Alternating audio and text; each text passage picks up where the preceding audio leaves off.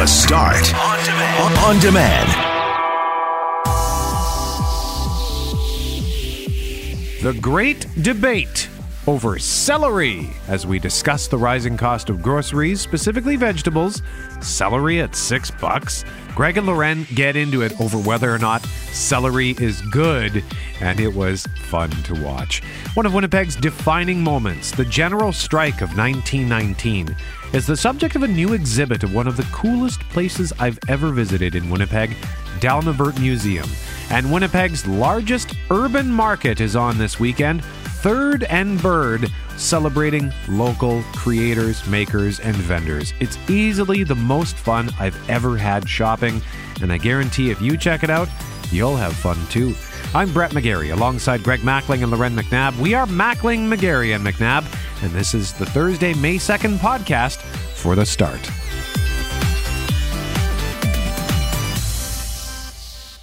Mackling, McGarry, and McNabb, thank you very much for joining us this morning on 680 CJOB. And if you're out on the roads right now, or if you haven't looked out your window yet, the fog, as Clay Young might say. Pause just enough for people to be like, oh, snow?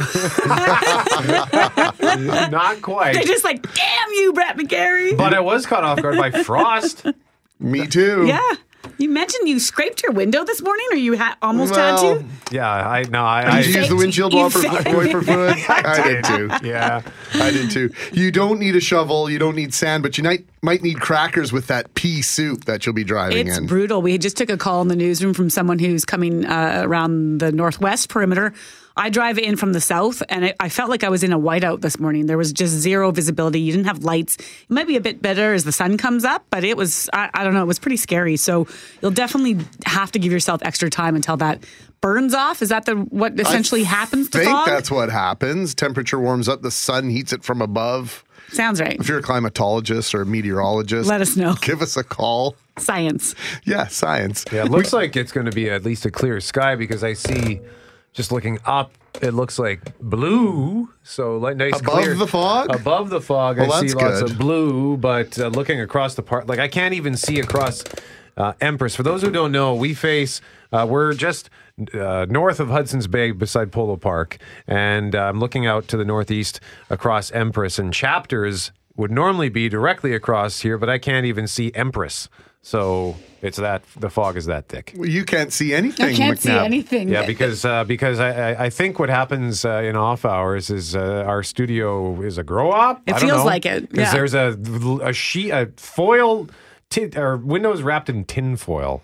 And then there's like a billboard type thing over top of it. I think it's so that the light doesn't cut through this poster. It's for when they do Facebook Live stuff. There's a big fancy camera behind McNabb. We're pretending to be a TV studio sometimes. Yeah, yeah, but it looks so funny from outside. Like, why is it wrapped in tin foil? And every day you're like mentioning the weather, and I'm like, why doesn't someone else tell me what the weather is? Yeah. I feel like I'm in like a basement cell. You might as well be Sandra Bullock. What's that TV show? The Bird Cage or the Bird Wire? Bird. Oh, was it Bird Box? Bird Box. Yeah. Put a wrapping around your eyes, and that's about the effect that McNabb has right now. Mm-hmm. Yeah, you're a prisoner here, McNabb. You can never leave. It's sort of a combination of Alcatraz and the Hotel California. So, hey, coming up a bit later on today at 9:06, very excited about this. Third and Bird, the co-founders are going to join us. Greg, you and I have been talking to them for a couple of years now. McNabb, have you ever been to Third and Bird? I have not, no. Okay, it's super fun. We've talked about it a few times, and I've heard you mention how great it is, but no, I haven't been. Yeah, if you like shopping, if you like supporting local, Third and Bird is the place to be, the basement of Hudson's Bay Company, and we'll tell you more about that at 9:06. Well, local is a big thing we're going to be talking about today, too, because we're going to chat about grocery prices. And, have you noticed how much more groceries might feel like they are these days? And one of the tips, I think, is shop when it's in season, right? So yeah, don't be question. buying things like... If you're mad that strawberry prices are way up or what have you, well, strawberries shouldn't be perfect in your grocery store in January anyway, right? So do they have food? It's May now. Is it May? It's May now. Strawberries should be a little bit less expensive, don't you think? In May? From California? I don't know. Come on.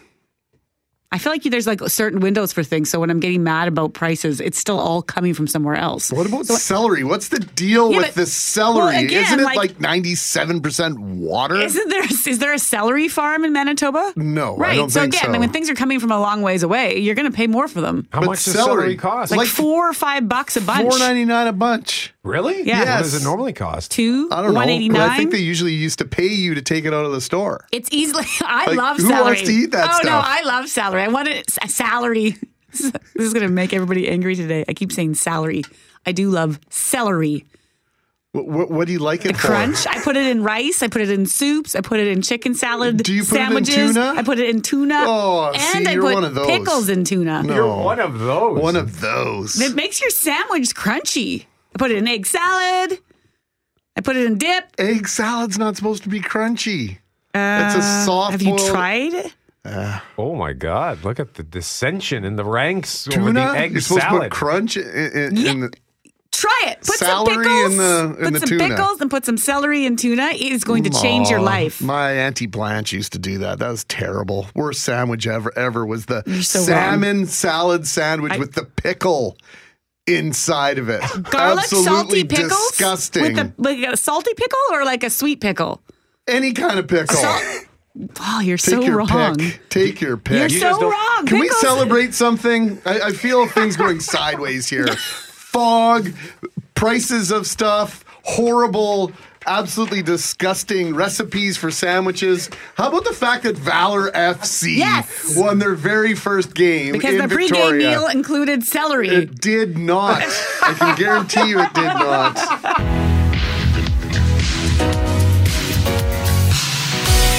Mackling, McGarry, and McNabb, we want to share with you two examples, or technically three examples, of Manitobans making some really terrible choices on the road. Terrible choices that I hope maybe I don't want to freak everybody out there, but when you think about these things and people are doing, it makes you kind of wonder who's driving beside you sometimes. So the first example is about a man who landed 2 speeding tickets in less than an hour. Sure it was this a week. man?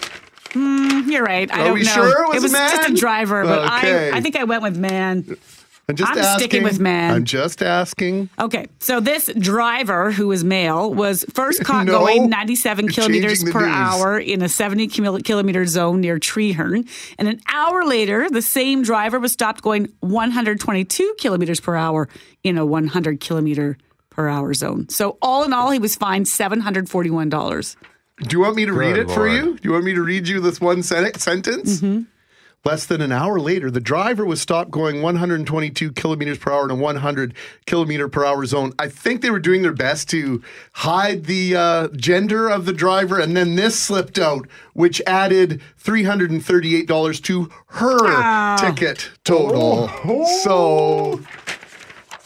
So what's the total there? The total is 741 if I'm doing my Well, math right. you're good at math, but not necessarily great at reading. Well, I just made an assumption, which I perhaps shouldn't have. That was. I'm going to leave it. Okay. So, what did they claim? Why did they say that they had gone that fast? They said broken speedometer. Yeah, sure. I don't Okay. know. Let's see a picture of this vehicle. Looks pretty brand new to me. All right. Well, that was the excuse for the first one. The second one doesn't have an excuse. This No. one is just unacceptable. No so laughing matter, actually. This came from the Winnipeg police yesterday, and they said if you think impaired driving only happens at night or on weekends, WPS Traffic charged a 23-year-old male with impaired driving following a single vehicle mid-morning collision on Tuesday.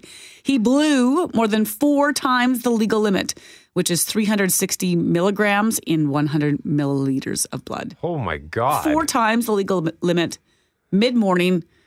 I don't know if you could make an argument. Well, there's no argument to get behind the wheel, but did they go home, sleep after a long night out and get up to go to work? Or are you just drinking during the day? Just a whole tragic, sad story. Yeah. That is, it's surprising to see with a limit like that they're even able to function enough to get into a car and drive.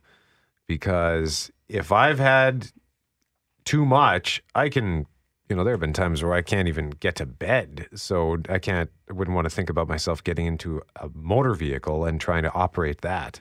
That's scary. And Loren made a great point when you said, just think about who's driving beside you and what's going on in their life, because that's scary stuff. It really is. I often think about impaired driving when I'm coming in the morning because it's 3:30 in the morning, and when someone comes up beside you, there's just not as many cars. And especially because I'm in a rural area when I'm coming in, I'm often wondering, like, who is this that is also on the road with me? So I think often and there's been times where I've slowed right down or moved over into the far lane just because I'm like, I don't know why this guy or girl is out on the road right now. I'm always watching my rear view mirror for headlights and erratic drivers on my way in. It makes me very nervous imagining sometimes who's out on the road.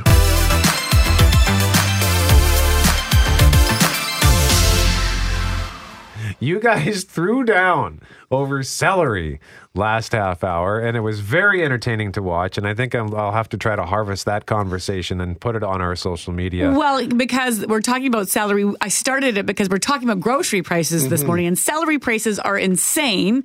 And then Greg implied, who cares? Nobody likes celery anyway. And he is so very wrong.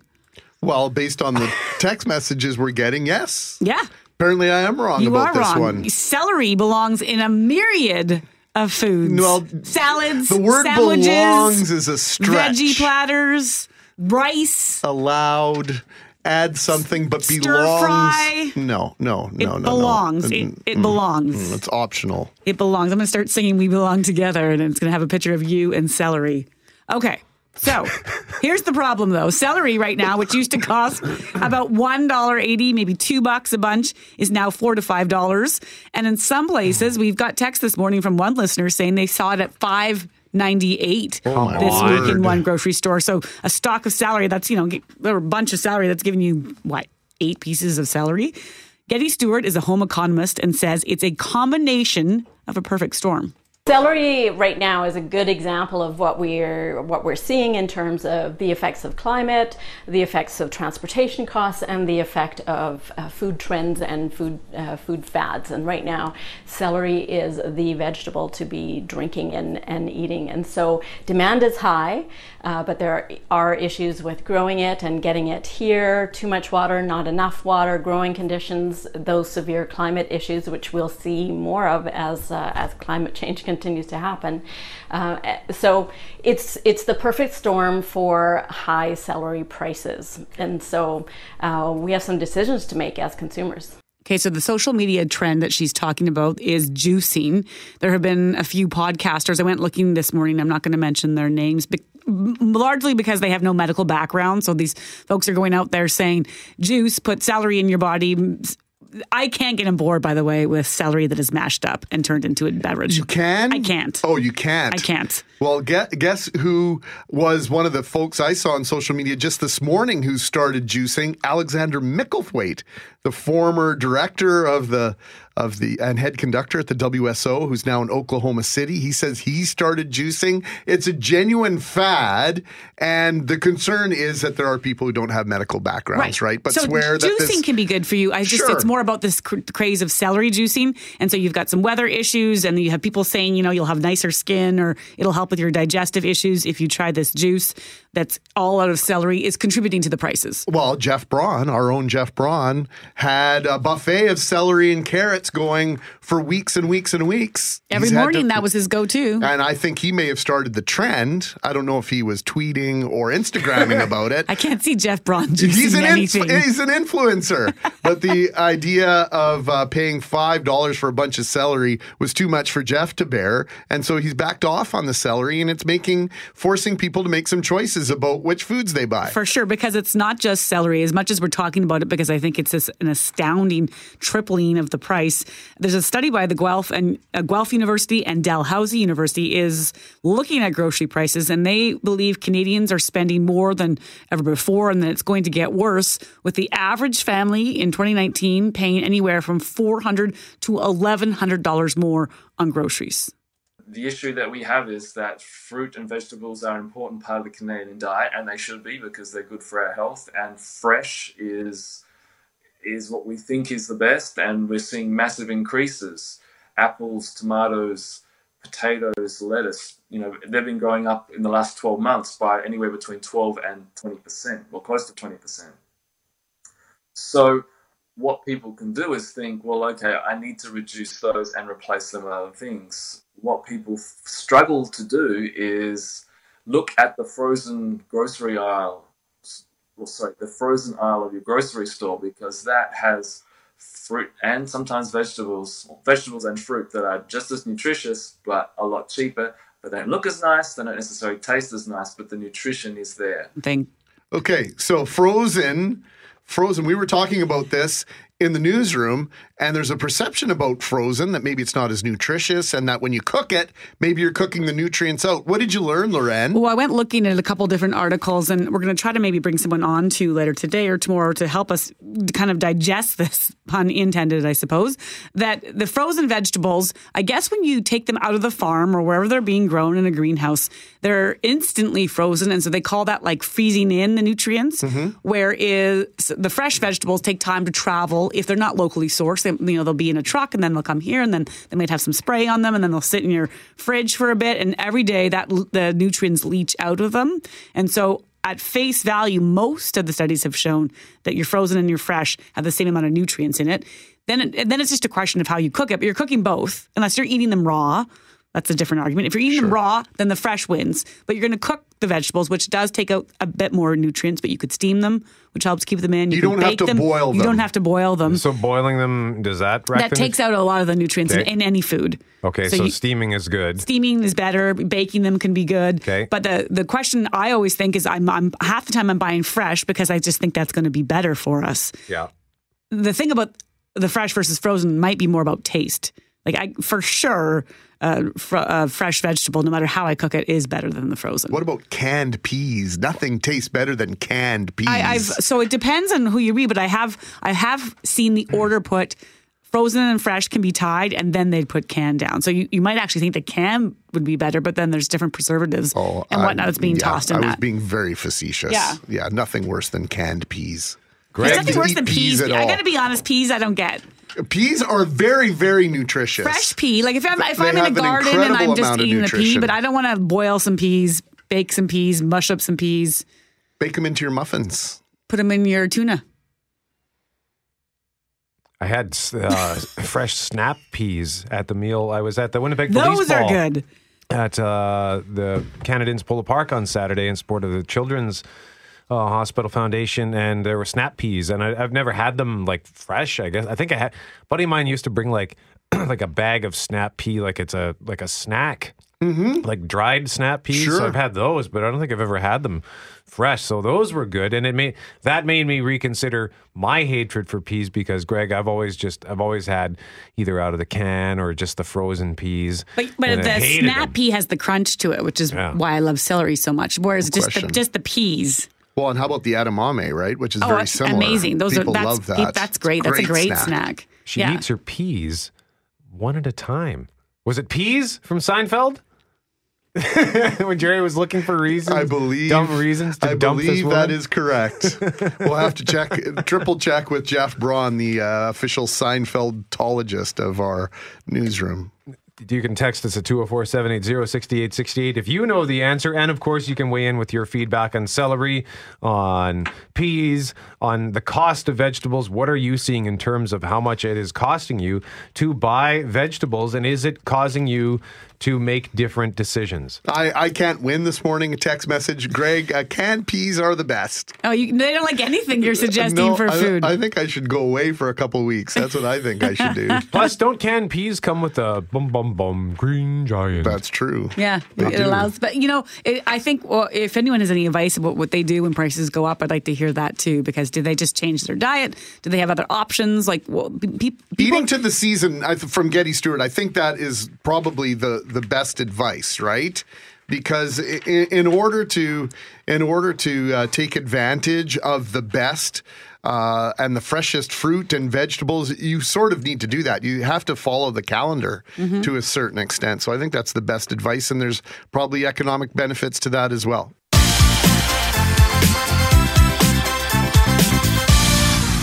Except for the walking. She eats her peas one at a time. She eats her peas one at a time. There it is, Greg. There it is. The complete quote here from Melissa. Thank you, Melissa, for so diligently typing this out. I mean, we've had dinner many other times. She had corn niblets, but she scooped them, George. She scooped the niblets? Yes, that's what was so vexing. So vexing. Peas one at a time. Yeah, that, well, I just would rather not eat the peas, period, but one at a time. I'm with you. Yeah, but if I am going to eat them, then I eat them as quickly as possible to get rid of them. But what if Chase them Yeah, with eat milk. them That's first the so key. you can enjoy the rest of your meal. That's always what I or do. mix it in with something. You don't taste them. Like I used to throw them in the kids' craft dinner. Just to try to try to get them to eat some veggies. And when I they think were we little, should they change never our noticed. topic of conversation right now. Well, you know what? In our house, peas are an absolute staple. My wife and I both love them. She makes pea salad in the summertime. If we say, you know, what are we going to have for a veggie with supper tonight? Peas What are goes always in a first pea choice. salad? Just peas? It's just a bowl of It's just a bowl of peas? peas, a little bit of deviled egg or hard-boiled egg, rather. Celery? Yeah. Pardon me? Celery? No celery. Should think about but, adding but it. we could put celery in. We don't mind that either. Do you eat your peas one at a time? No, I eat them by the spoonful. I vex everybody. McNabb, what about celery and cheese whiz? Oh, yeah. Yeah? Oh, well, cheese Or the whiz. other way around. You put the cheese whiz Just- in the scoop of the celery, right? Yeah. No, you put. I've seen people put peanut butter in celery too, but cheese whiz for sure. I mean, cheese whiz is just salt. It's like can go on anything. Do you do the raisins? No, like what did they used do to you call call that? it? Ants one? on a log. Ants on a log. Ants Yeah. on a log. No, Yeah. celery and cheese whiz. I love celery. This is why I'm so angry. It's so much money right now. Do you like Caesars? Do I like Caesars? Is that even a question? Brett, you ask a lot of good questions. That was not one of them. Thanks, Captain Obvious. That's the kind of response I was hoping for. Because Yes, I like Caesars, and I get actually really mad when you go to a restaurant or a lounge and they bring you the Caesar and it has no accoutrements, like it's just a straw in there. You're like, what? No Yeah. celery? What no, kind of no- restaurants do you go to Every that don't once have in a while, accoutrements? people won't put it in, and I'm like, and then I actually really get annoyed when it's like a pickled asparagus or something. No, you don't like that I with don't the mind. beans? It's not You nice. snub? It's You not snub celery. the pickle like asparagus? I want that crunch, and I That's want. a step up from celery, for God's she sake, doesn't- I McNabb. disagreed. There's two plain and then there's two fancy. And McNabb wants So the regular. asparagus is fancy to you? Fancier than celery. No, celery when you put the salt in it and you give it a little swirl in the drink. How about the That's the skewers? conversation. How about the skewers now that some of these places Yeah. are coming up with? Oh, it's nuts. It's basically a buffet it's a whole on meal. a stick, right? Yes, but the drink is also $15.95 too. worth every dollar. There have been times where I've gone out and we had a couple of Caesars before our meal, and by the time we got our meal, we were Right. full. Yes, Because because put the- like a pepperoni stick or something in there. Pepperoni, a piece of cheese. I think there might have been a piece of bacon and Turkey leg. and then pickle. There might have been a pickled bean as well. I'm surprised you don't like the pickled bean. I don't. That wouldn't be my first choice. It's not that Okay. I don't like it. Like if it's in there with the celery, then I'm happy. Okay, so it's as gonna long- get eaten. So it has to at least have celery. has to at least have but celery. not just the pickled bean. Oh, No, okay. Like that. Yes, my neighbor makes a great It's Caesar. a Caesar, not a Caesar salad. Okay. Yeah, but that's not the point of the Caesar. Is like it's like a. It's like a midday. It's an 11 a.m. You just said for lunch. It's like a brunch. It's a brunch cocktail or a brunch on its own? It's a brunch. It's 11 a.m. somewhere. So you start with the mimosa and then you work your way into the the Caesars. the hard stuff. Yeah. What are they doing at Earl's, like in terms of celery? Because you get the celery and that delicious Parmesan cheese dip with your I missed chicken this. wings. I was working in sport. What's going on with celery? The price is through the roof. One of our Oh. listeners sent us a copy in the Winnipeg Free Press today. The cartoon says auto loans, home renovation loans, and celery loans because the price of celery has gone through the roof, tripled in some cases in the last several months. Yeah, and I would like to buy more fresh food. And I know we were going to talk about Instagram and social media, but whatever. Yeah. For example, there's one, and granted, this is like an imported fruit from somewhere in Asia. I think Vietnam. It's dragon fruit, Mm-hmm. and it's actually not even super tasty. It's just really fresh and really good for you. But depending where you go to get it, it can be like $5-6 for one. Yeah. For one of them. So that's that. It's just hard. It's tough to swallow that. Or like pomegranate juice. That's like $15 for 1 liter. I put that on and I'm failing to find the word. That's not a list of go-to Essentials. essentials. Yeah. That to me is more like that's a guilty pleasure. guilty pleasure that I would enjoy, right? And That's a luxury item. It's a luxury item. But now they're turning celery into a luxury item by making it this juice cleanse thing, plus the weather, plus whatever. And so now they've turned this I'll admit, it's a basic vegetable. It's a benign It does not vegetable. deserve to have this kind of price attached to it. It basically as much as I love it. It basically has no flavor, but the flavor it does have is horrible. You can let us know what you think. It 204. has no flavor. Oh, McNabb. Easy. Have a Caesar. Calm down and have a Go Caesar. get me one then, Kevin.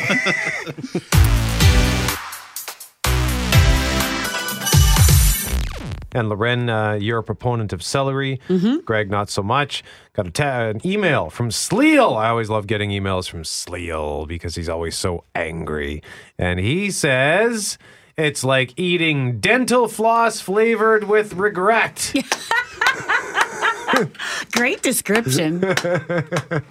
Because he gets it stuck in his teeth, I'm guessing. Yeah, he says it's stringy and hates it. I can appreciate that. Laced dental floss. Yes. Is there a market for that? That is such a good description. I will, like, when you do eat it like that, in just like in terms of a veggie dip type scenario or with cheese whiz on it, for sure. But I cut it up and put it in all sorts of things. Everything. I'm going to put it in everything for the next 3 days. Filler. Are you going to do that though, given the cost? I'm not. Actually, I have not purchased celery in at least a month because it's insanely expensive. And that's what we've been talking about this morning is some of the sticker shock we've been feeling at the grocery store.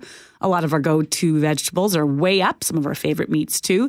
And we know prices rise every year, but we've been hearing from experts this morning that they're going to continue to rise over the next year, and it's going to add hundreds of dollars to your grocery bill. The question is why? Global Scarpelli has done some digging on this and joins us now. Good morning, Joe. Good morning, guys. So tell us what prompted this series. Are you a celery lover? I think actually that's the most important question I have. How much do you love celery? As much as me? Well, I'd say I have celery about twice a year, and only because it comes in the veggie trays. I buy them for the broccoli, but it comes with celery. Oh, you're just tricked into having the celery. Okay, but when you went out and asked about celery prices, what's going on here? What's behind that rise? Okay, so so there are the seasonal factors such as the harsh winter contributed to the rise, as well as some of the other vegetables, for example, the contamination, like we had the romaine lettuce. So those are some of the factors, the main reasons driving the vegetable prices up. But the interesting one that we found is this celery juice diet. It's trending on social media. There's some social media influencers talking about celery juices and the benefits of celery, and now all of a sudden it's trending on social media. People are wanting to eat celery, drink celery, make them into juices, and then brag about it on social media, and that is contributing to these rising prices. The demand has just skyrocketed, is what we're hearing from experts, and that's what's contributing to this massive rise in celery prices. I just Googled celery syndicate, and nothing came up. So I was just wondering if perhaps one of the large companies on the planet had cornered the market on celery, and they were jacking up the prices. I can't find any evidence of that, but the whole idea of seasonal and this trend of these celery-based smoothies, etc., certainly makes sense. Now, did you delve into the idea of substituting other fruits and vegetables that actually have taste for celery? Oh, come on. Well, we spoke to an expert, a local home economist, and she says her advice here is you might not be able to eat what you want when you want if you're really watching your budget, but she says to shop in season, and that's her number one piece of advice if you want to save money and still eat fruits and vegetables. You might just not be able to eat what you want at the exact time you want. And is that because, I mean, we've been joking about celery. I think the prices were $1.80 a bunch a couple months ago. Now we're seeing them at $5, even $6. But are there other vegetables or fruits or meats? I mean, what's going on with the overall grocery prices, Joe? Okay, so we from Stats Canada, we look back from 3 years ago until now. So between March 2016 and March 2019, the overall price of food increased 3.5% in that 3-year span. Vegetables alone, fresh vegetables, 18.5%. That's how much it went up. Now, included in that is meat prices. Meat prices have been on the rise. It was a 3.5%, I believe, was the number from StatsCan. But the meat prices are expected to go down this year. And that's from researchers at the University of Guelph and Dalhousie University. They say for the first time in 10 years, meat prices are going to drop. But fruits and vegetables are not. Though that's going to continue to be on the rise. Canadians are expected to pay an extra $411 on their grocery bill this year. But if you're looking for the light at the end of the tunnel, that would be meat prices. And that's due to our researchers were saying a few years ago there was a drought in the prairie area, and a lot of the ranchers had to decrease the size of their herds, and it took a few years to get them back up to normal levels. So now supply and demand is going to equalize. And then another factor, small for now, but it's anticipated to grow, is people switching over or reducing their meat consumption and switching over to plant-based diets. That is anticipated to have a small impact now. And over the next 5 years is when the plant-based diet, people reducing their meat consumption, that's really going to have a big impact. All right, Joe Scarpelli joining us live on 680 CJOB from Global Winnipeg. Thank you very much, Joe. Much appreciated, sir.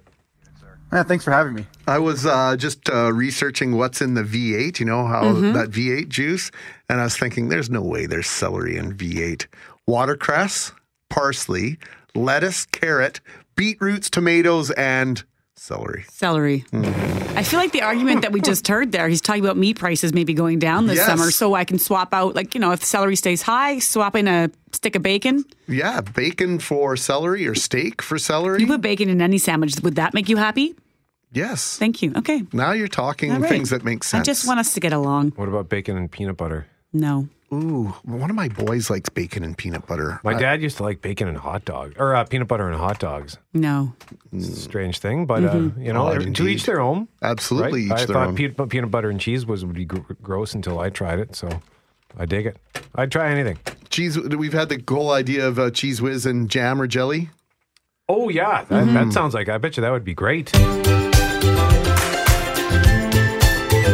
Thank you so much for all of your feedback this morning on vegetables and celery and the cost of it and what you do with it, the taste of it. Caesars. Does it belong in tuna salad? Yes, Caesars. My word. Did you see that one Caesar with the onion rings, hot dog, hamburger? It's like a $60 Caesar. Yeah. That you can get one place somewhere. Now that's too much, I think. That's become a huge trend in the last 10 years, though. Bacon, if you put bacon in it, also delightful. Like a crispy piece? Yeah, crispy piece of bacon. Also in a pinch, those pre-mixed canned Caesars, the Mott's Caesars are really good. I find I always have to add Tabasco, but I usually do even when someone makes it for me. But other than that, yeah. Oh, you like it extra spicy? I like it extra spicy. My brother Kevin always says, now make it as spicy as you think it would be too spicy, and then go a little bit more with the Worcestershire and the Tabasco. Now, we often invite you to follow us on our social media, on Twitter, and Facebook, and Instagram as well. We do a lot more stuff on Instagram. In the morning here, we try to keep you up to date on what we have coming up on the show, or if you miss something, we provide you with links to the audio vault, to our website, to various stories that we're covering. But something interesting could be happening. Looks like it's going to happen on Instagram. And they're testing it in Canada this week, it looks like. So Instagram is considering removing the number of likes on posts and they're going to essentially try this out this week. And on your photos and videos, you wouldn't see how many likes you're acquiring. And they're doing this for a number of reasons because they want followers to focus on the photos and videos you share. But there might be an argument that they're also doing it because there is a concern over the rise of how likes are contributing to anxiety in teens, concerns about whether their self-esteem, like the kids are actually weighing, and maybe adults too. Oh, I only got 14 likes for this post. Nobody likes me, or nobody likes my idea, or people think I'm stupid. They're trying to, quote, rein in competitive tendencies and make the experience a little less pressurized. So to talk about this, we have Amy Morrison, who is digital media professor at the University of Waterloo, who checks in with us from time to time. Amy, good morning to you. Good morning. So are they doing this, do you think? And I know you can't read their minds, but is this really about improving the experience for users and focusing on the photos? Or are they hearing sort of some of the arguments that social media might be contributing to more of the ills of society? I think it's a little bit of PR management mixed in with probably some good psychology here. So if you look back on the history of likes, and different social media services, they began to be introduced sort of quite early in the mainstreaming of social media. So Facebook gets likes around 2008 or 2009, and Twitter gets favorites around that time.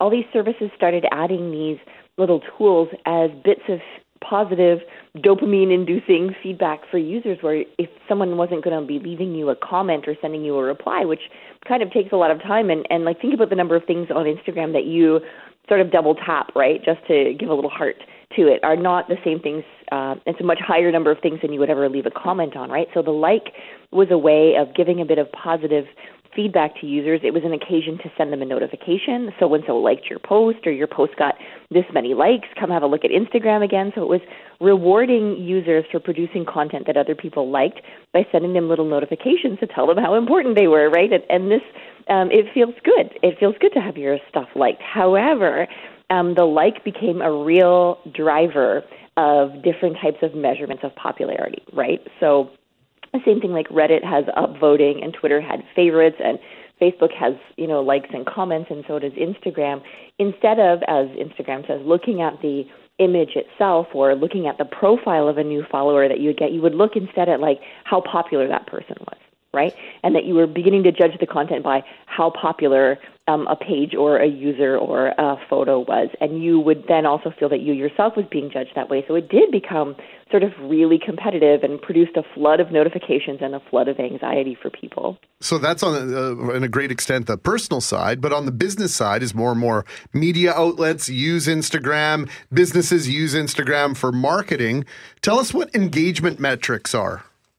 Oh, engagement metrics will let you know in really precise ways how many people are engaging with your advertising content. So how many unique users looked at your photo or your video, how long each person might have played the video for, how many people clicked through from an image to your brand profile, and how many images they looked at while they were on your own page instead of on the business page, how many people might have clicked a link to leave out from Instagram to your brand's main page, how many people produced a purchase from clicking on an ad.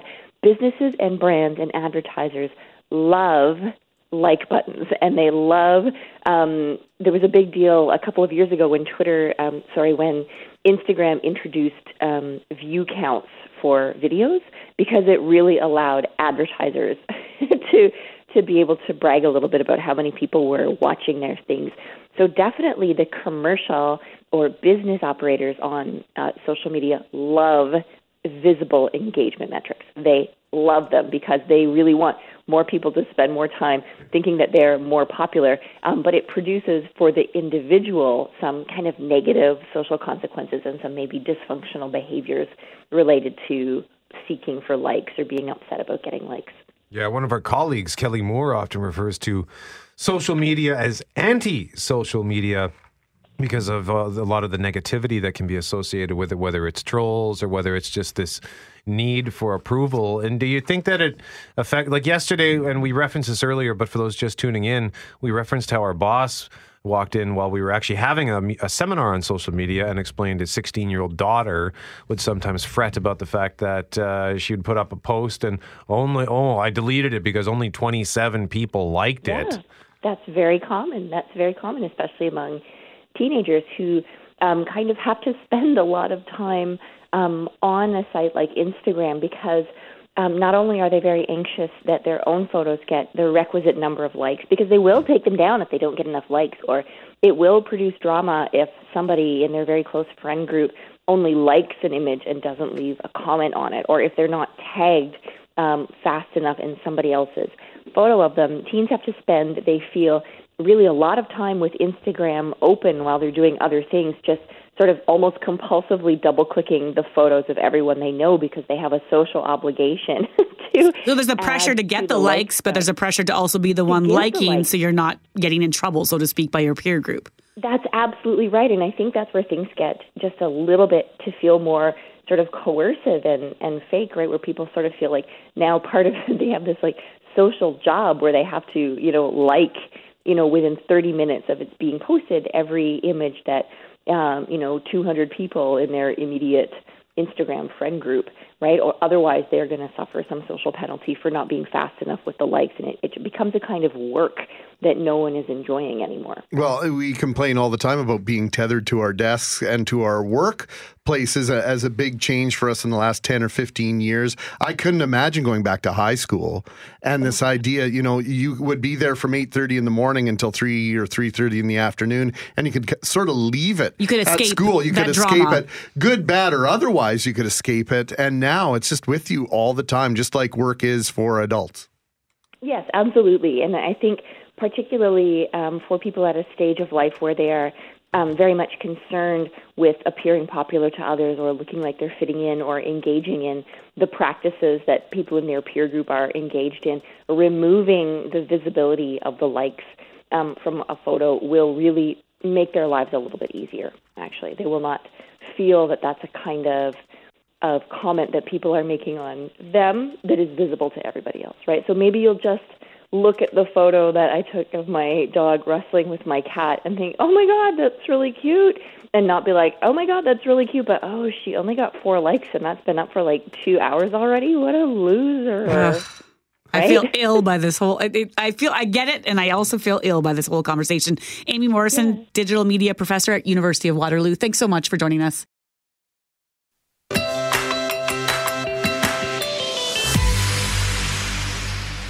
It's not called a field in soccer. What is it called? 204-780-6868. No, Kelly, you can't answer. For your chance to win. Is there an urge to just spit out the answer, Kelly? And then McNabb grabbed me by the kneecap and twisted. I've come close. We've all done it. So call us at 204-780-6868. And Kelly Moore is here to talk football. And before we do anything, I just want to play something. And I'm not sure if the audio is going to translate well for radio, but the Winnipeg Blue Bombers yesterday put out one of the best videos I've ever seen to promote anything they've ever done. Single game tickets on sale now. It's the Blue Bombers 2019 home schedule, and it illustrates who they're playing on a week-to-week basis. Let's just try this out. Press play. Where's the sound? Come on, sound. I don't seem to have any sound here. Do you want to work on that? Yeah, I don't know. I can't even troubleshoot that. It says I have volume. Forte, do I have volume? Is my thing on? It's on? Okay, well, it's not working. Fine. Wow. Live radio. Go to Brett's Instagram and see Joe B's Instagram. And I'll tell you, the mastermind behind that is a young fellow by the name of Riley Mara. He's nicknamed the Young Scorsese in the Bomber front office by our good friend Eddie Tate from BlueBombers.com. Riley is one of the rising young stars in the Canadian Football League when it comes to social media. He is just out outstanding. He put together and directed that video starring Bob Irving Yeah, last the Saturday year. Night The Live. Saturday Night Yeah, Live yeah. parody was outstanding. This is equally as excellent. Before we talk about the Blue Bombers, Valor FC winning Yes. their inaugural match last night, Kelly, that's a big deal to get those 3 points on the road and to come home with some momentum, if for nothing else, to get the home side supporters excited about Saturday afternoon's game. And it was an exciting match. I did not see it live. I went back and watched the highlights online this morning. And, it's kind of interesting how two of the more high-profile signings, Stephen Hoyle, who's their big striker, he's originally from England, but he was playing professionally in New Zealand, scored their first goal on a beautiful feed from Michael Petrasso, another guy who is thought of very highly, and then Dylan Carrero, the Winnipegger, the first ever draft pick of Valor FC, scores the winner. Beautiful shot from just outside the penalty area, up into the top left corner where Mom keeps the cookies, and 2-1. So, just everything fell into place. The coach did a good job, and the general manager did a good job getting the coach the players. Yeah, because Guerrero went in as a substitute in the second for Stephen Hoyle. Well, there you go. So, you wonder why you're taking the goal scorer out. I was going to give you a line of everything went according to Hoyle last night. But oh, boy. Would have been accurate. I'm saving that one. Oh, that was great. But it's great because for Saturday, then, if you're a fan, you're coming in off of that. Sure. And as a team, there's always that pressure on a home game to perform well in your first ever game. And they already have the win. So it kind of just removes a bit of that edge. Good point. And they can have some fun Saturday. Oh, yeah. I think it's going to be a great environment at Investors Group Field on Saturday afternoon at 5 o'clock for sure. CFL draft goes tonight, Yes. and that's become a bigger production in terms of the league itself. It's always been a big deal for the teams, and the Blue Bombers have the 4th and 5th picks, correct, Kel? That's right, and 14 and 25 as well. But the 4th and 5th picks are the focal point. And it's kind of interesting because when we look at the Blue Bombers from the outside, we think, okay, they still don't have a deep threat at receiver, so that's one area they could probably boost their fortunes on. And then because they lost Matthias Golson to retirement and Suk Chung to free agency, there are some holes on the offensive line, even though they have people that have been in waiting, like Michael Couture and Manassi Foketi, who've been waiting to get in there. But the one thing we should always caution, regardless of who the Blue Bombers take with those 4th and 5th picks tonight, they're probably going to be developed as opposed to force-fed into the lineup. So that's one thing always to remember. And the other thing, too, is when you have 2 first-rounders, there are some salary cap implications because you have to pay a certain amount of money for a first-round pick. So one of the things the Blue Bombers might do is take Matthew Betts, the defensive lineman from Laval, who signed as an undrafted free agent by the Chicago Bears. Then you kind of delay that process of having to pay that salary, much like what they did with Jeff Gray. Sure. Exactly. Yeah. When you talk about the development time frame, I mean, I'm thinking of the NHL draft, which I'm more familiar with, right? So you have it in June. Players sometimes might start with a team that fall if they're the Austin Matthews and Patrick Liney's of the world. Yeah. But in football, camp starts this month. So would you get drafted and show up at camp and play? Well, you would be competing in training camp. That's for your job. Yeah, for a job, for sure. And these players would be expected to make the active roster, but probably as special teams players to start with while they're honing their craft. A guy like Michael Couture, who was the team's first-round pick, I believe, in 2016. I want to say 3 years ago, Yeah, and that's exactly it, GMAC. He has been developed for 3 years. Now he has an opportunity to start. Did they get a phone call? How does it work for them when they find out? Yeah, they get a phone call. I know the doorbell doesn't ring with like a lottery surprise type confetti. It's either Mike O'Shea or it's Kyle Walters on the line. More than likely Mike O'Shea, because Kyle Walters is busy on the board and that sort of thing. But I remember doing a profile feature on Shane Gauthier, and he was in a bar, and he saw the area code 416. I've been drafted by the Argos. I thought I was going to go to Winnipeg, but it happened to be Mike O'Shea. Oh, neat. He's still on a Toronto area code. Oh, fun. So these people sitting around waiting for that call. That's pretty cool. My call never came, unfortunately. It did. It said, wait till next year. Yeah, and I'm still waiting 40 years later. Hey, the Blue Bombers added Kevin Anderson and Marcus Rios. Anderson, a quarterback, Rios, a defensive back. You saw them down in Florida. Did they make an impression on you? Yeah, Anderson, I thought definitely had the strongest arm of the three quarterbacks who were there.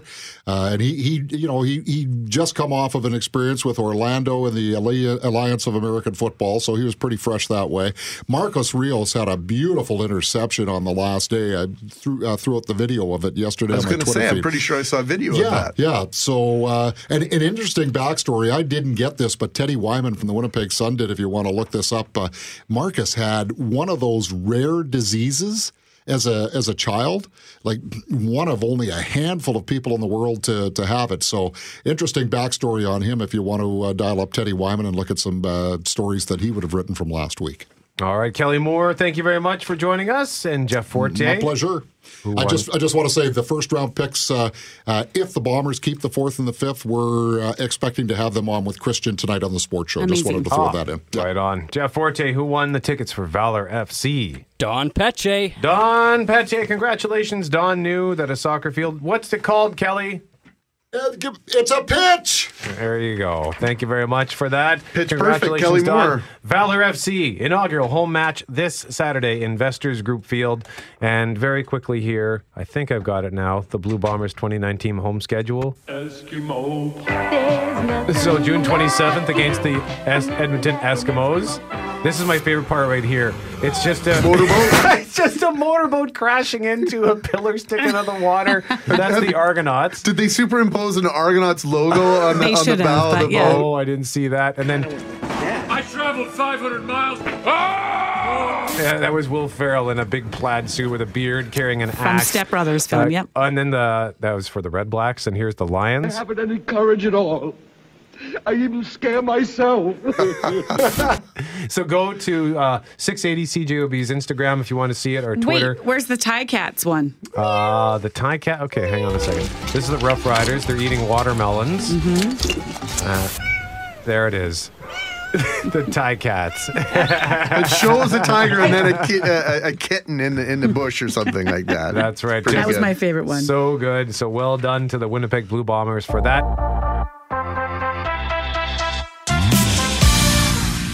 Greg, when I saw the release for what we're about to talk about here, I immediately thought of you because you're such a big Winnipeg history buff, and there's something happening at Dalnevert Museum relating to one of our city's defining moments. Yeah, strike, and of course the Winnipeg General Strike 1919. We're upon the century mark, the 100th anniversary of. It is a community-defining moment, if there ever was one. Jeff Currier sometimes thinks that we're still embroiled in this psychologically, and it still drags Winnipeg down. But it's something that put Winnipeg on the map, most certainly, and it had a long-lasting and everlasting effect on our history. Charlene Van Buchenhout, I got so close. Buchenhout, right? That's better. Programming and marketing director at Dalnevert is with us this morning. And this is your very first exhibit with regards to the Winnipeg General Strike. And what's the connection between Dalnevert and 1919? Oh, we have this great, unique connection with Sir Hugh John Macdonald. So he was the police magistrate during the general strike. He was the Manitoba Premier for 10 months. He was a lawyer, a very prominent person in Winnipeg. He built the Dalnevert Museum, so in 1895. In 1919, he was the police magistrate, so he was very embroiled in the strike. We see him as a man who was very empathetic. He often would rush out with fresh baked cookies for children on the street if he saw them. As a police magistrate, he would rule in cases with like vagrancy for children. And if he saw that they were first offenders, he would let them sleep in his basement. He's very empathetic man. But how did he end up on the wrong side, as we see it today, of the Winnipeg General Strike? And that's because he was on the side of the businessmen and the government. Of course, we're exploring that in the exhibit. We're talking about a time when 30,000 workers went off the job and essentially almost shut down the city. And so therefore, not only would he have been on the side of business, but would he not have had a role to play in controlling that situation because it was very edgy, at risk at that time? Yeah, there's a lot of tensions. And because he was the police magistrate, he was very embroiled in what was going on with the police. So what I find really interesting, what we're exploring in the exhibit, is in 1918, the police actually unionized. And he wasn't, in favor of that, but it happened. And when the strike came along, the police were sympathetic. But the strikers said, hey, can you stay on and be the police force because otherwise it'll be mayhem? They said, yes, of course. And then the Citizens Committee, which was part of what Hugh John was part of, and they didn't like that because they wanted the police force to still be working because they said so, not because the strikers said so. Even if it would have been for the good of everybody to have them around. Exactly. So they were not forced, but they were asked to sign a non-union document thing. And 90% of them didn't. So they were fired. It's like the equivalent of when you walk, if you cross the line, if someone's picketing somewhere and you have to make a choice, am I going to go into that building and cross the line, or am I going to stay out and show my support for that striking worker? That's right. So they were almost, because they were unionized, they had to basically say, let's ununion, let's not be union anymore. So 90% of them said no. So they didn't have a police force. So, and they fired them. They fired 90% of the police force. And then they said, okay, we don't have police. Let's just deputize 1,400 special constables, they say. And these were just people, like citizens of Winnipeg, that they gave authority to and weapons, which were just like billy club style weapons, and badges that said special constable. Just and deputized whoever they could, basically. Of course, eventually the Northwest Mounted Police come into the fray, and that's when things really got heated. Yeah, so that's the Bloody Saturday that we all that was very famous. So that was all leading up to that, and then the Northwest Mounted Police come in, and that's who you see when you see pictures of horses running through the crowd, and when 2 people were shot that day, and a lot of people were wounded. It was that. Charlene Van Buchenhout is the Programming and Marketing Director at Dalnevert Museum. And Charlene, in closing, I'll just say I can't really think of a better place to take this in, because going into the Dalnevert Museum already is like stepping back in time. So to learn about this important piece of our history in it's such a cool environment.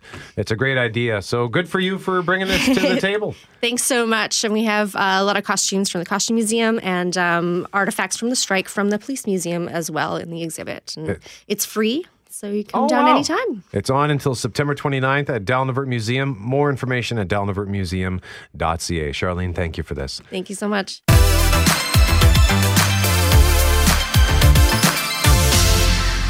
Coming this weekend, if you like shopping and you like supporting local, this is an exciting weekend for you, because twice a year, the basement of the Hudson's Bay Company downtown comes alive and is filled with dozens of local vendors, thousands of people waiting to spend lots and lots of money. There's music, there's food, there's beer, there's wine.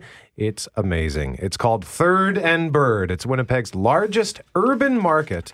We've been telling you about it for a couple of years now, and we are excited to bring back our friends, the co-founders of Third and Bird, Chandra Kremsky and Charla Smeal. Hello, ladies. How are you? Hello. Great. Good. So you must be tired heading into this weekend.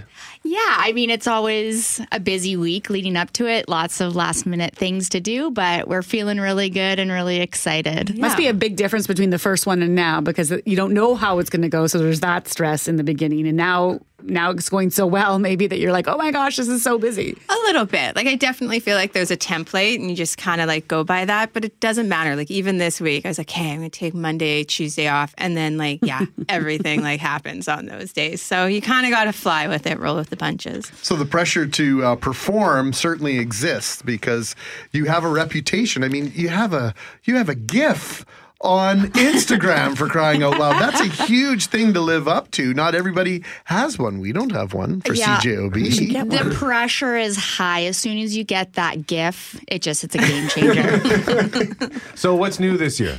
What's new? We got 26 new vendors, which is always exciting. It's fun for us to keep the market fresh. You don't want to always see the same thing. We want to have that element of surprise of being like, ooh, who is this person? So 26, and so the total is now 150 vendors. Wow. So we got these 26 new vendors, and then of course we have the sip and shop experience. So grab your beer, cocktail, wine, walk around with your drink, enjoy that atmosphere, and then of course we have a fully loaded cafe with local food ready to just hit up every taste bud possible. And Charlotte, you're now a permanent fixture in Hudson's Bay. Am I understanding that correctly? Well, yes, we'd like to say that we're there for spring and for the Christmas. So as long as we can keep that going, we're going to. So we've always said this is such a testament to what's going on in our community. And I think you've driven that to a certain extent, this idea that now I have a place to market my wares, to bring my ideas to life. Yeah. But there's so much energy in our community, and young entrepreneurs are really putting their best foot forward. It's so exciting to see. It really is. One thing that we've noticed growing, and I've heard it so much just in talking with vendors setting up, is just the collaboration that's going on. And then lines, they're excited to debut new product and I have a spring line. And so it's become they have new stuff all the time, and it's just really amazing to see. Is this a coming out party for a lot of vendors, like a fashion show, if you like? For absolutely, they're always thinking a season ahead, right? So in the fashion industry, they're always planning 2021 and 2020, right? So same with Third and Bird. We're always doing applications months in advance. So when they're done the Christmas market, they already have to have their spring lineup ready to go for January for us to jury so we can get ready for this market. And then same thing when this one's over, we're already going to be looking at what is your fall lineup? What does that look like for the November show? So because not just anyone can be a part of it. Correct. It's a juried market. Right. So, you have to apply. You got to have your marketing, your branding, packaging. Everything's got to be, top notch and all put together. That's how much good business opportunities are happening out there, that it's so busy that people, it's not I'll get a table. That's not it. No, it's not just drop us an email and you're in. It's it's a full process, and it's exciting. It's nice to have a curated market. So when you're in there as a shopper, that we've done the work of, this is Manitoba made, that they're doing good business practices and they're purchasing from other wholesales and suppliers that are ethical. We've done that homework so you can shop with ease, that whatever you are walking away with is a good product. Now, you two are successful Winnipeg entrepreneurs, but I also understand you've made a partnership with another pair of successful young Winnipeg entrepreneurs with Generate Cakes. What's going on there? Generate Cakes. Yes, they're one of our vendors. We're very excited to have them all the time. They're debuting a couple items just specifically for the Third and Bird market this year. So we love stuff like that. It's a reason to come down, because a lot of these things, it's going to be the first time you're going to be able to get that. It's debuting at the spring market. Yeah, and that's something that we really love too, is the spirit of collaboration. When, you're part of Third and Bird, you get a booth neighbor or other businesses that you've heard of and you haven't met, and then you spend 3 full days, working together and kind of going through an experience, right? It bands you together. And then these beautiful collaborations are a result of it. And you've seen that time and time again. And, you'll see Generate Cakes and Sugar Blossom do a collaboration with jewelry. You'll see Cal Bartaski and Matt from Here on Woodwork do the Toba block saying love where you live. You just see multiple collaborations, and it's so great. I absolutely love that. While you've been talking, I went to your website, thirdandbirdevents.com, and I've just completely been derailed.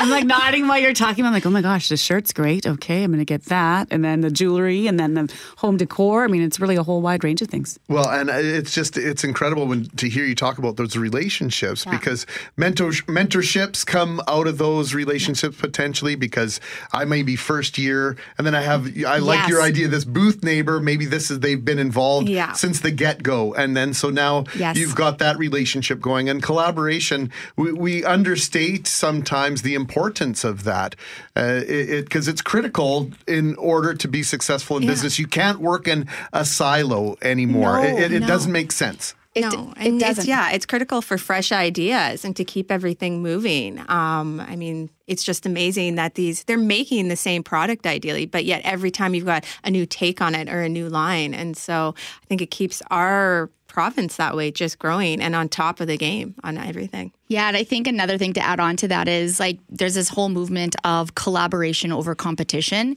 And I think when you're exactly what you were mentioning about a new vendor and an old vendor, it's like it's easy to be like, well, I don't want to mentor you or I don't want to work alongside you because you're potentially like competition against me. It's you work together and it's actually beneficial for both the brands, both, you know, like you each have a different audience and now you're tapping into each other's audience, and it's just such a cool concept, and I love that we're seeing that. You build a critical mass together. Well, when you also have a shop, think about it, like these people, and everyone doesn't have a storefront, right? They're selling their products, but then there are those who do have the stores. Like I'm thinking of all the cottage towns that open up and they might want to sell these wares. Well, they're only successful if people come in for that thing. But then that helps the other person's item get sold because that might be the most popular thing, might be this shirt. But, oh, wow, I didn't know about this jam or whatever. And it ends up in the same space a lot of the time. Yeah.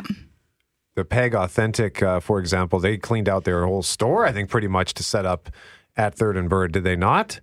You know what? Oftentimes they do. It's a very busy weekend. Third and Bird is a big market and a big weekend for many of these makers. And so they spend weeks and months prepping for it. And a lot of them are burning the midnight oil. It's fun watching their Instagram stories, and you take a look and you see that it's posted at like 3 a.m. and you just know they're just working so hard to get ready. Do you know it's a ticketed event? You need tickets to get in. Do you have any left? Yes. So today is the last day to buy tickets online if you want to save $2. And who doesn't want to save money? We're Winnipeggers. We love a good deal. So if you want to go to our website at thirdandbirdevents.com, you can get your tickets online. But as of midnight tonight, that will be shut down and you can purchase tickets for $10 at the door. And you can follow them on social media, particularly on Instagram, Third and Bird. Social media must just be tedious for you, too, because it's always being updated with so much detail.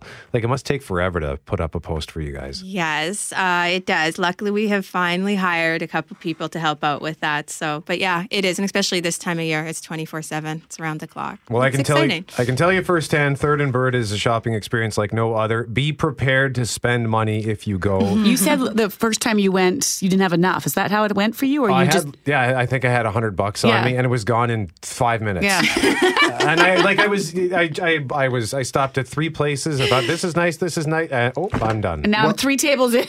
I got this whole place to go. Well, one of the treasures that Brett bought at the last market adorns my walls of my sports man cave because it was such a thoughtful thing that Brett bought for me. So it really is one of those places where you can find something for everyone. Like if you have gifts you need to buy for that impossible to buy person, this is the place to go and find those gifts. Absolutely. And may I remind you all that it's Mother's Day weekend after the market. I thought you were going to tell us how many shopping days till Christmas. Oh yeah, Mother's Day is coming up. Right. Yeah, perfect. Yes. So Chandra Kremsky, Charlotte Smeal, founders of Third and Bird. Again, the website thirdandbirdevents.com. It's this weekend at Hudson's Bay Company. Thank you so much for stopping by. Always fun. Thank you. There is an event coming up on Saturday, May 25th, that the first time I saw it, I heard it before I saw it. This is when I used to work on Saturdays, and I would walk to work. So I would walk, I'd end up coming up from Tilehurst on the south side of Portage Avenue because I would cross the river from River Heights, and I could hear the bikes firing up. And then when I got to Portage Avenue, I thought, oh my God, this is so neat. And then I realized, how am I going to get across the street so I can get to work? But it didn't. The fact that I was late for work didn't matter because I got to take in the Ride for Dad just as it kicked off, and it truly is one of the coolest things. And last year, Greg, you and I were right there, right beside all the bikes as they were rolling out on a Portage Avenue. Yeah, honored to have one of those honorary starting flags, and it is an event to behold, whether you're participating whether or not you're on the periphery, right in the thick of it, or as a donor, as a pledger to the many riders. And we're honored to have 2 of the principals in our studio this morning. That's right, Ed Johnner, spokesperson, and Mo Sabrin, co-chair. for the Manitoba Motorcycle Ride for Dad, the TELUS Manitoba Motorcycle Ride for Dad, which is fighting against prostate cancer. Gentlemen, thank you for joining us this morning. Well, thanks for having us on. So how's it going so far, Ed? Things are rolling right along, so to speak. The date's coming up, May 25th. We've been working hard and we'll be ready. It is work going into something like this, right? Because you want so very badly to have as much success and fundraising and money as possible at the end of the day. Do you feel the stress, or does it get a little bit easier as you go into it? I think over the years it's gotten a little easier. Yeah. There's always that stress the couple days before because weather does play a huge part into it. And even in inclement weather, we've had awesome turnouts, even the year that we actually canceled the ride because of the torrential downpours. It was our second year in 2010, and we still brought in more money for prostate cancer than the year before, and we've set a pretty good trend that way. It's a huge event, and it's not just the ride. There are a couple of peripheral events as well. How does the day go and the days leading up to it go, Ed? The Thursday and the Friday before the ride, we'll be having pre-registration at Earl's at Polo Park from 4 till 8, I believe. Yeah. Go with 8. Yeah, we'll go with 8. But yeah, come out early and pre-register so that when you get there Saturday morning, you can just simply get in formation and not have to worry about standing in line to register. You know what's so interesting about prostate cancer is we were talking about this at home the other day. Someone in our family was just mentioning, should I be going for that? Like, when is that supposed to happen? And then I think it was my mom that said, well, everybody's going to get it, so you better be going. And so there's this idea out there that it's so common. And yet I still think that the sense to not go get this simple test is what prevents people from getting the treatment that they need. Like, you're supposed to. Well, 1 in 7 Canadian men is going to get prostate cancer. So it is a fairly common cancer. And, I know for myself, early detection was critical in my case. I was diagnosed in 2007 and treated successfully because of early detection. 90% of cases that are detected early are treated successfully. So that's a big part of the message that we're trying to get across and get out there to men. Yeah, and it's estimated that 800,000 men in Canada have prostate cancer, and the majority of them don't know it at this point. Don't know it, yeah. Right. What do you think that is about? Is it because it's the part of the body that we just kind of want to ignore? Well, or not talk about? I mean, there is a bit of a stigma for going to get tested. I mean, the physical exam is not great, not fun. However, it can save your life. And the PSA test, establishing a PSA base number with your doctor is critical. And again, we encourage all men to see their doctor on a regular basis, especially men over 40. Yeah, and not only the message isn't just to men, it's to the wives, it's to the mothers, it's to the daughters. Tell your stubborn dad, a husband, a father to go get checked. Because if we can do it, anybody can do it. Yeah, that's a great point. I don't want to ever be sitting at home and be like, oh, yeah, I should have told you, or I should have reminded you, or I didn't bother because you're too stubborn and I didn't want to get in a fight or something. Well, I always talk about the idea that you know how much money you've raised. We talk about the awareness. We know the statistics, the estimates about people that are walking around with this disease and don't know it. But the incredible thing about this campaign is the awareness. And we don't know how many people's lives we've saved just from having the conversations we've been having for the last 11 years. That's the most powerful thing to me, is one thing we can't measure in this whole discussion, Mo. Mm-hmm. Well, one of I think the proudest moments of this whole time that we've been involved was when our national office did a survey of Manitoba riders, and we were, I think, at 65% of men that had gone and gotten checked as a result of the ride, when the national average was about 50%. So obviously, people are getting the message. but there's still people out there that aren't, and that's why we continue to do what we do. The money that is raised for research that is world-leading research that's being done right here in Manitoba is just amazing with Dr. Sabine Nye through Cancer Care Manitoba and Spencer Gibson, who were our most recent recipients of the research grants. And as you've probably heard, our TV ads, the billboards. So we're very proud that we're better than the national average. How many bikes are you hoping to get, Ed?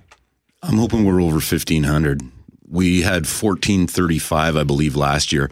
The year before, we were 1,510. Oh, wow. But I mean, you always want to set a record.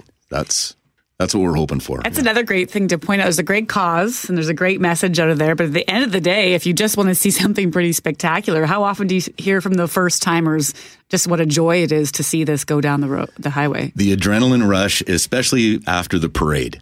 The parade for me is the highlight of the day. Which is from where to where? From Earl's at Polo Park, westbound on Portage Avenue out to Assiniboia Downs, where from there we disembark on a poker derby up through Lockport, Gimli, back through Selkirk, back into the city. But the from here to Assiniboia and Downs is when you have everybody together, is the right? police escorted parade, Amazing. yeah, and it's phenomenal. It's every year the crowd to watch the parade gets larger and larger. Forgive my ignorance on this. What's a poker derby?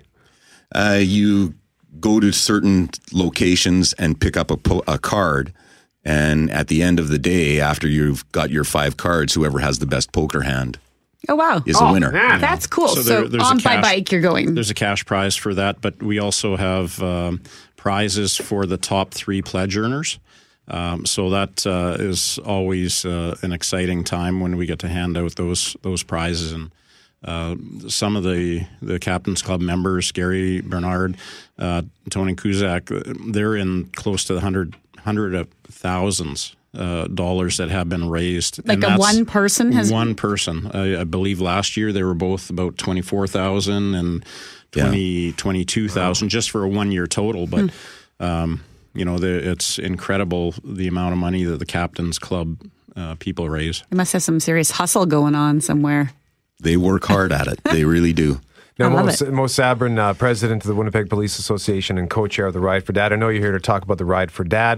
But while you're here, I have to ask you about an event that I attended on Saturday, the Winnipeg Police Association Charity Ball at Canadians Polo Park, which was for Children's Hospital Foundation. And I was floored when I learned the oldest event of its kind in where? This was our 95th annual charity ball. In the last 33 years, we've been in support of the Children's Hospital Foundation. However, it was 1925 that the first ball was held, and we are the longest running event of its kind in North America. Wow, good for you guys. And it was a great event. The food was wonderful. I just went as a guest, so I kind of just sort of stumbled into a ticket for it. So I was very privileged to be there. So kudos to you for all the work that you're doing in the community. And Ed, kudos to you for leading the charge here for the Manitoba Ride for Dad. I'm looking forward to being there again this year. Hopefully I'll get one of those flags so I can get out in front. And because it really is it's a joy. There's something about just being around that many bikes and hearing that sound. It's like it ignites kind of something primal inside you. That's what I felt. It's a goosebump day for sure. And it's happening Saturday, May 25th. And what time is the gun going to go off? Kickstand's up at 10 o'clock. Okay, Ed Johnner. Kickstand, I like it. Kickstand's up.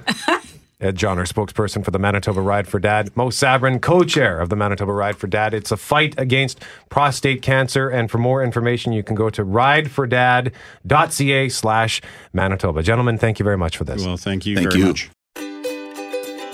Hey, thanks for listening to the Start Podcast. We are available on Apple Podcast, Google Podcast, wherever you find your favorite podcasts. Subscribe now and never miss an episode. And if you like what you hear, rate the show, tell us what you think. And hey, even tell a friend about the podcast. Be sure to follow us on Twitter and Instagram. Greg is at GMACWPG. That's GMACK WPG. I am at Brett McGarry, BRETTMEGARRY. And Loren on Twitter is at McNabb on Global and on Instagram at McNabb on CJOB. Talk soon.